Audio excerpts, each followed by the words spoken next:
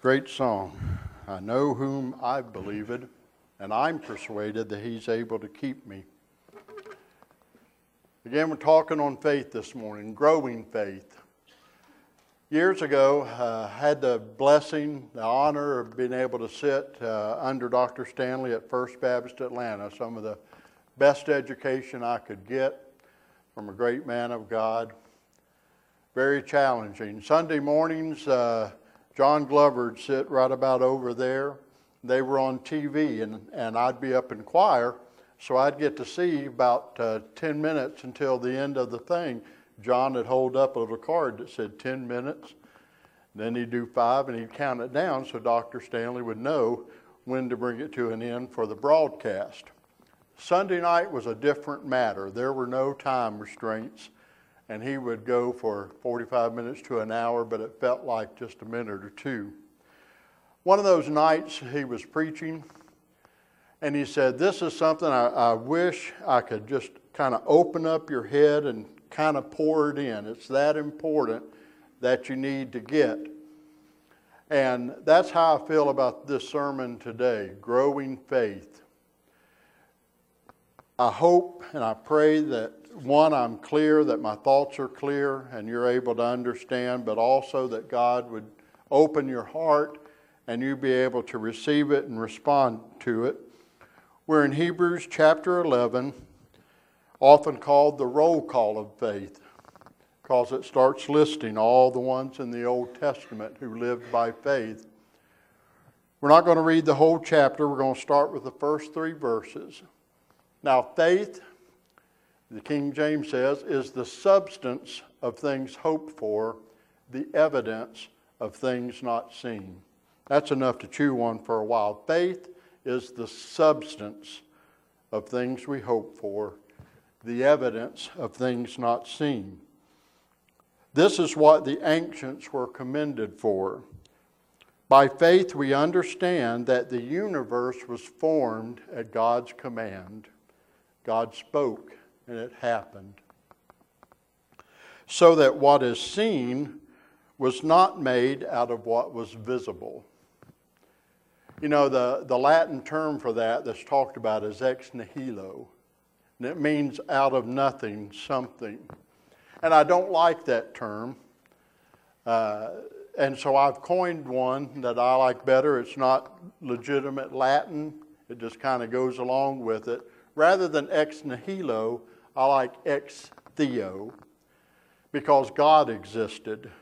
The stars weren't there, the planets weren't there, but God has always been. And out of himself he spoke everything into existence. So not out of nothing something, out of God or creation. That's West theology. I hope I don't have to stand up to a professor with it, but it just helps me a little bit. Let's go down to verse 39, the end of the chapter. After they've done the roll call of faith, after they've listed all of these who lived by faith, the writer continues, these were all commended for their faith, yet none of them received what had been promised. God had planned something better for us, that only together with us would they be made perfect. That almost sounds like a tongue-tungler. What he's saying there is all of those righteous people who lived in the Old Testament did not receive full salvation, and upon their death, they did not ascend into heaven.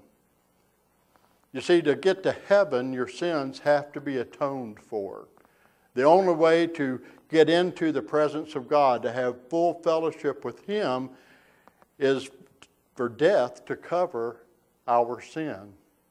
So all those people were essentially in a holding pattern until God came in the form of Jesus Christ.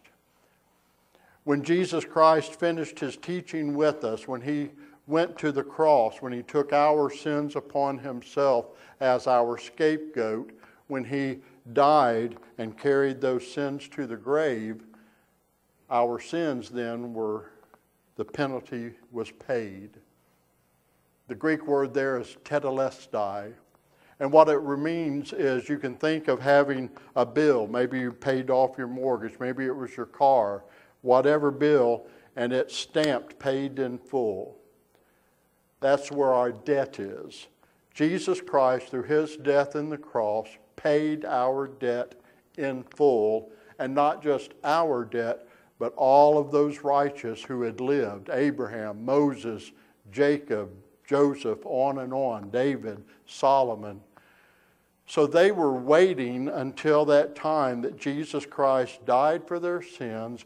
Once he had done that, they were able to ascend then into the presence of God in heaven.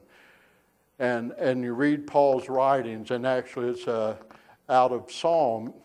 It says, Jesus descended into the depths and led the captives free, led the host in his train. What he's talking about, what they're talking about, is when Jesus Christ died, when his body died and he took those sins to the grave, he then led all those waiting for their salvation up into heaven. That's what was going on the 3 nights he was in the grave. Since that time, now, when we believe Jesus Christ, we instantly have access to heaven. And that's the promise we have, that when we breathe our last breath, those who have believed in Jesus' Son are instantly with him. We no longer have to wait. So that's what the author here, the scribe, is talking about in verse 40. God had planned something better for all of us, all of mankind who ever lived, so that only together with us who are alive would they be made perfect. At that instant when Jesus Christ died for our sins, we became perfect in the sight of God. All of those who had not yet lived, everybody. So we're talking about this faith. And we have that verse that's at the top of your bulletin, today's scripture 11:6, that says, and you've heard it often, for without faith it is impossible to please God. For anyone who comes to him must believe that he exists and that he is a rewarder of those who seek him. And so we come to that place where we can be struggling in our lives, and we can have those moments. I hope you have them. I hope you have had them, where you struggle with, how can I please you, God? You've saved my soul. You've met needs in my life. Lately I've heard some tremendous testimonies from some of you about how God just nurtured you and helped you and healed you after a severe time of loss. And so you, hopefully, when you have those thoughts, you say, how can I please you, God? And the answer is easy. In order to please God, have faith. But it's not always easy living a life of faith or growing faith. And as I thought, I'm encouraging you, have faith. Please God, have faith. It occurred to me, maybe you need some steps of how to do that instead of just the encouragement. So that's what we're going to talk about today. Abram, in Genesis 15:6, tells us, Abram believed the Lord, and he credited it to him as righteousness. Abraham is known as the father of faith. If you've done the VBS song, Father Abraham had many sons had Father Abraham, and we're not going to do the old calisthenics today. That's what it's talking about. He is considered the father of faith because of how he believed God and trusted God along each step. But God continually is calling us to that kind of life with him. In Jeremiah 33:3, a great verse, a great one to write out on a card and put on your mirror or somewhere. It says, call to me, God speaking, call to me and I will answer thee and tell you great and unsearchable things that you do not know. God's bidding us, ask him. Malachi 3:10, section B, God says, test me in this. Almighty God is challenging us to test him. Test me in this, says the Lord Almighty, and see if I will not throw open the floodgates of heaven and pour out so much blessing you won't have enough room to store it. Of course, in that section, he's talking about giving. Other places, he's just talking about reverencing God. And God's saying, you know, if you will honor me with your first fruits, is what he's saying, test me. Try me out. See if I will not pour out a blessing. In Mark 11:22, Jesus says to us simply, have faith in God. Constantly, God's calling us to faith. He desires faith. He has things we do, such as giving back a portion to Him, such as yielding our lives to Him. But you know, it's like the psalmist wrote, He owns the cattle on 1,000 hills. God has it all. It's not that He's poor and destitute and He can't meet the payroll if we don't give our little bit. It's for our benefit in giving back to Him that portion that He asked for, so that we can then, in trusting Him, see what He blesses us with beyond that. These are tests. The things He calls us to do are tests for us to help our faith grow. And faith should grow. When we come to accept the Lord and His gift of salvation, we exercise a faith that brings us from the penalty of sin. But the faith for salvation is just a beginning faith. Earlier in the book of Hebrews, the writer says, you know, that's milk like a baby takes. You as Christians that have known the Lord should be feasting on the meat of the Word, on deeper things. That's the beginning, is accepting Him. And even that we did not do on our own. The Bible teaches us that we are dead to Christ in our sin. That dead means unresponsive, unaware of God. Our spirit is not seeking Him, does not yearn for Him. But the Holy Spirit quickens us. That quicken means brings to life. The Holy Spirit works inside of us, making us aware of our need for God. It can be through a Sunday school teacher, through a friend, through a pastor, through something you hear, or just reading the Scripture. But the Holy Spirit wakes up, gives you that little spark so that you start seeking God and realizing your need of salvation. So were it not for God, through the Holy Spirit, we would all still be dead in our sins. But we grow in our faith. It's like a muscle. It needs to be exercised. It needs to be used. Our mind must be exercised if we're to grow in knowledge. We don't start out in first grade doing advanced mathematics. When you walk in that first day, your teacher doesn't lay out some calculus formula. You start with what? 1 + 1 = 2. And you learn about addition, and then maybe you come back the next year or the third grade or whenever it is, you start doing multiplication tables, or most of us grew up doing that. 3 and 3 = 9, and we sit there and we recite them, and we start learning how that's a form of addition, and so we learn. And then we start learning division, then we learn long division, and then we get into square roots, and on it goes. And I did fine through algebra, but when I got to geometry, I did not like geometry, and trigonometry blew my mind. But we didn't start there.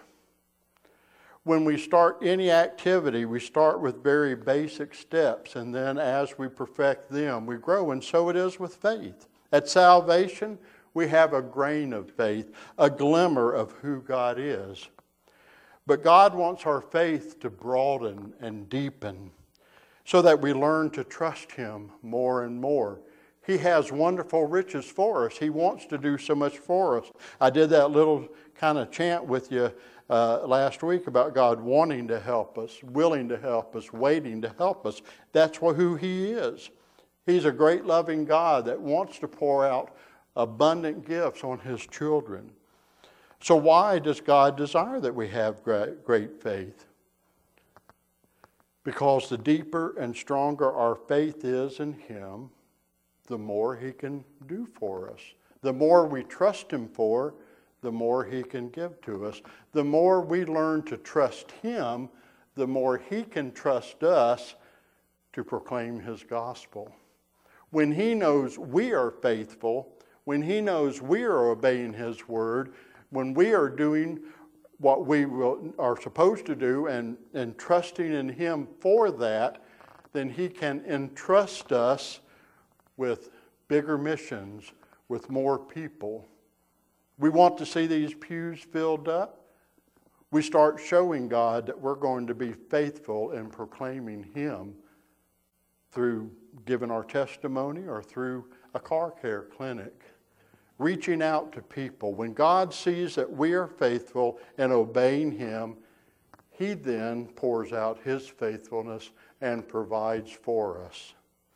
So that's why God wants that. It draws us closer to Him. Faith is the commodity that He values. And so I want to talk about some steps of how to grow in faith. And the very first one is having a desire. Do you desire to draw closer to God, to have a deeper faith? Is it in your framework to want to please God? Are you concerned about whether you please Him or not? Seems like a simple question, maybe almost sacrilegious to ask in church. But many people live, many Christians live, not concerned of whether God's happy with them or not. They go about their life. We've come to think we're entitled, that God, as being our Father and we're children, should just give it to us. Give us the trophy even though we didn't win the game. Give us the prize even though we didn't struggle for it. We feel this entitlement. And so the first thing we have to come to is we have to get the right order of who's Lord and who's the subject here. God is the all-present, omnipotent creator of the world. God is the one who quickened you so that you are no longer dead in your sins, but you have eternal life. God is the one who can speak things into existence. That's who He is. We serve Him. We should seek to please Him, not Him please us. There's a great Bible study, and it's been rewritten, I understand, and I may find a way for us to do it. It's called Experiencing God. It's by Henry Blackaby, who has now gone to be with the Lord, but they've reprinted it. And Henry Blackaby has a very simple premise in that book. And the premise is, find where God is working and go there. Simple, easy to understand, but it's not what we do. What we typically do is, I want to do this project. God, come help me. I want to do this. God, join me in that. And sometimes He does, sometimes He doesn't. But we have 100% surety of involvement. If we see God is working in this area, I'm going to join God in what He's doing. And so as we consider as a church our mission, we need to look at our abilities, our strengths, what God has blessed us with, the needs of our community, to see where God is working and wants to work, and we join Him in that work. We seek to please Him in that work. And so that's the first question for you, is, do you even want to please Him? Is that on your radar? Or do you lay at night? You know, I appreciated what Lewis shared there of how he's prayed. God, I've got these skills You've blessed me with. You let me go to school. You've given me jobs to where I work with my hands. Lewis is an aircraft mechanic, has done that for many years, so I'm waiting on my jet, Lewis. So I thought that's what God might give to you. Okay. We'll start with helping with automobiles, with using that. And that's the heart there. Lord, You've given me the ability to crochet. You've given me the ability for organization. You've given me the ability to do maintenance. Use me, Lord, in that way. That's the prayer. That's wanting to please Him. So that's the first thing. Do you want to please Him? The second one is we must seek God out. Matthew 5:6, Jesus says, "Blessed are those who hunger and thirst after righteousness." Blessed are those who hunger and thirst after righteousness, for they will be filled. You know, one of the hard times is being hungry and thirsty. And a lot of people around the world would say, we Americans don't know hunger or thirst. We might miss a meal. It might get delayed, most of us. But there are people around the world who go days without food or only some rice or porridge. But I get hungry. I'm going to get hungry. About 10 minutes, all of a sudden my clock will go off and I need to get going here. But that hunger feels good when I get that meal and I taste that food and my belly's full and I get drowsy, turn on a football game and go to sleep. So that hunger and thirsting after righteousness is like that. When we crave to know God and then He responds by filling our hearts with His work in our lives. It's satisfying, it's joyful. So Jesus says that. And so we should seek that. We should go for that.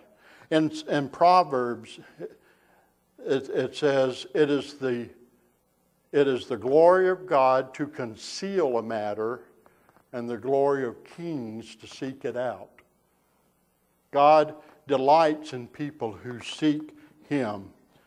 And so that is the next step, is to actively seek Him. Quit thinking you're so great that all you got to do is sit and God's going to pour it into you. No. You need to have an open heart. You need to seek Him. Then He will respond. Number 3, to grow in faith, we need to ask God, where do you want me to grow? You see, you have an area that you're struggling in your faith that I'm not struggling in. And I've got areas in my life that I'm struggling with that you've got down pat. We are each unique, fearfully and wonderfully made creations of God with different desires, different abilities, different means, different capabilities. And God works with each of us individually and uniquely. And so as we go before Him, again, kind of like Blackaby said, don't say, God, I want to grow in faith by this. Nope. You're my Lord. You know me better than anyone. You created me, Lord. Where do I need to grow? Test me, teach me, train me in growth in that area, Lord. And then as we start accomplishing that, and as God sees we're serious, He'll show us the next one.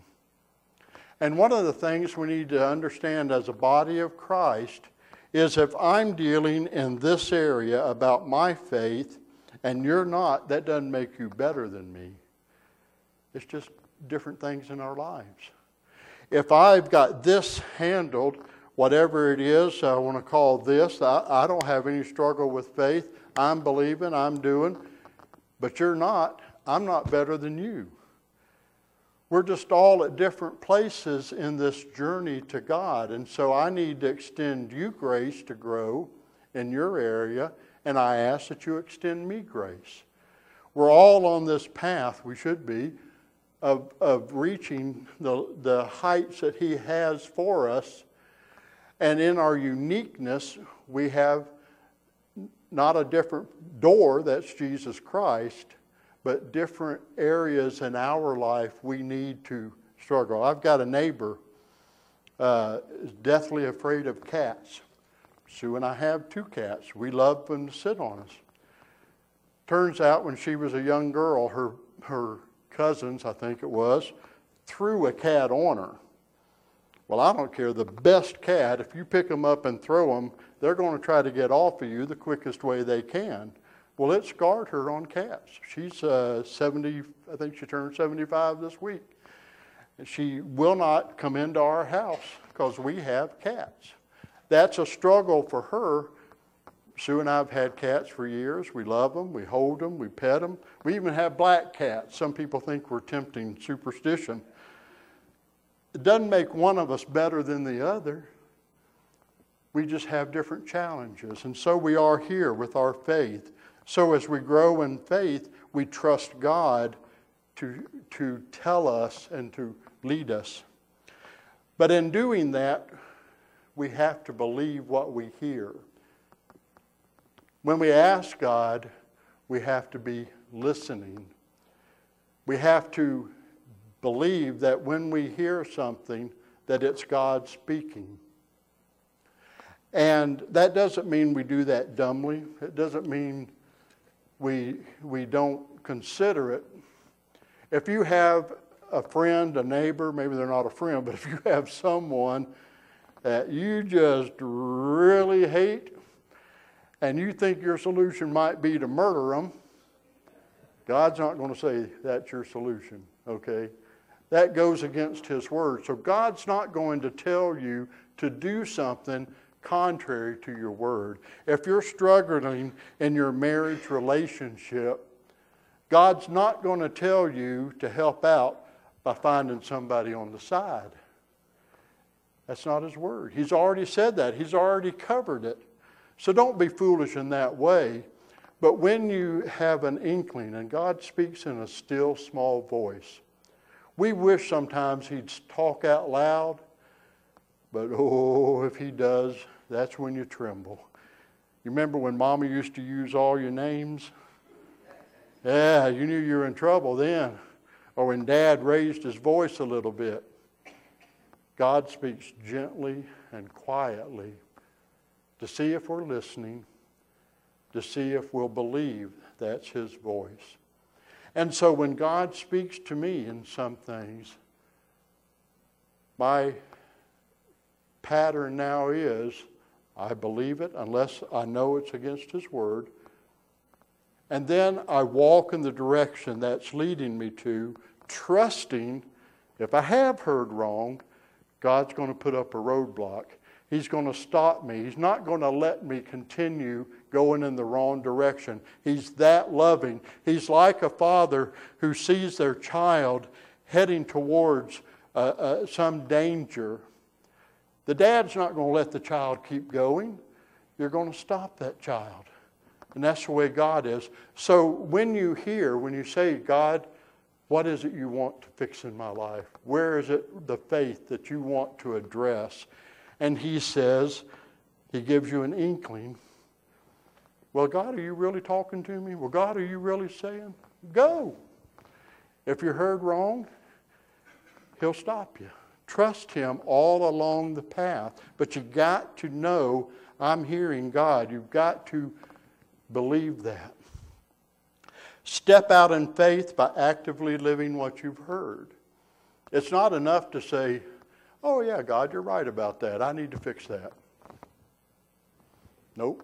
You got to do something with it. You got to move in that direction. You got to show that you do believe. You got to step out in faith. That's what the song was about. God said that Jesus said, send His Holy Spirit to lead, guide, protect you. Trust Him to do that. Jesus said in 14:15 of John, I will ask the Father, and He will give you another advocate, the Holy Spirit, to help you and be with you forever. You see, you have that blessing that Abraham didn't have. When you believed in Jesus Christ as your Savior, the Holy Spirit, God, the third person of God, the third of the Godhead, comes and indwells you. And He indwells you to be able to freely speak to you and give you guidance and wisdom.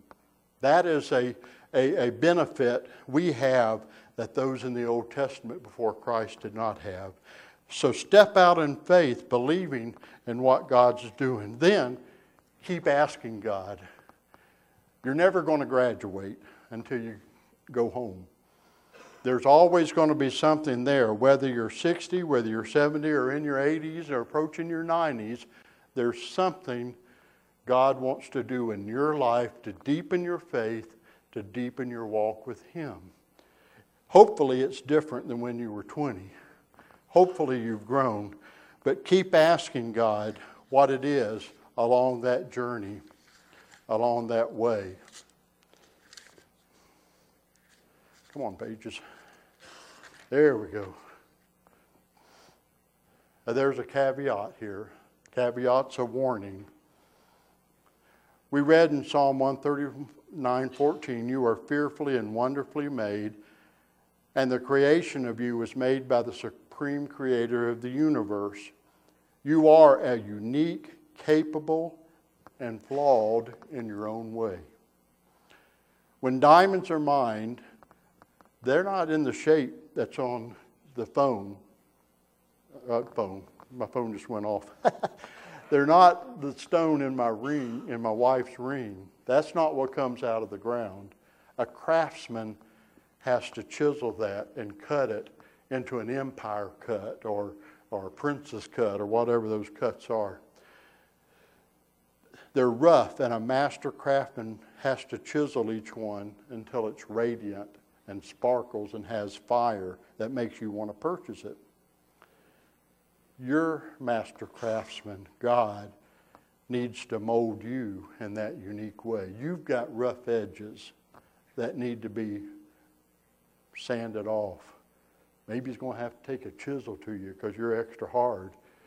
But He wants to craft you, and He's doing that to your best and your glory. And so we don't want to compare ourselves to others. God's working on this area of my life, not yours. Doesn't make us better, makes us different. We shouldn't take a haughty spirit thinking others need to be like me. We each understand we're each on a unique path, and we give each other that liberty and grace to grow in their way, rejoicing in the differences among us. Then finally to parents. Parents of younger children primarily. Not primarily. I'm speaking to parents of minor children. You are part of that chiseling process. As adults, we stand before Almighty God. Our children are under our umbrella, and God uses us to mold them to His likeness. And that puts an extra onus on us to get it right. Okay, God is wanting, He has established the family, the home, and we are part of their development. And so we need to be extra serious about that as parents. And even as our children are grown, we hopefully have influence on them.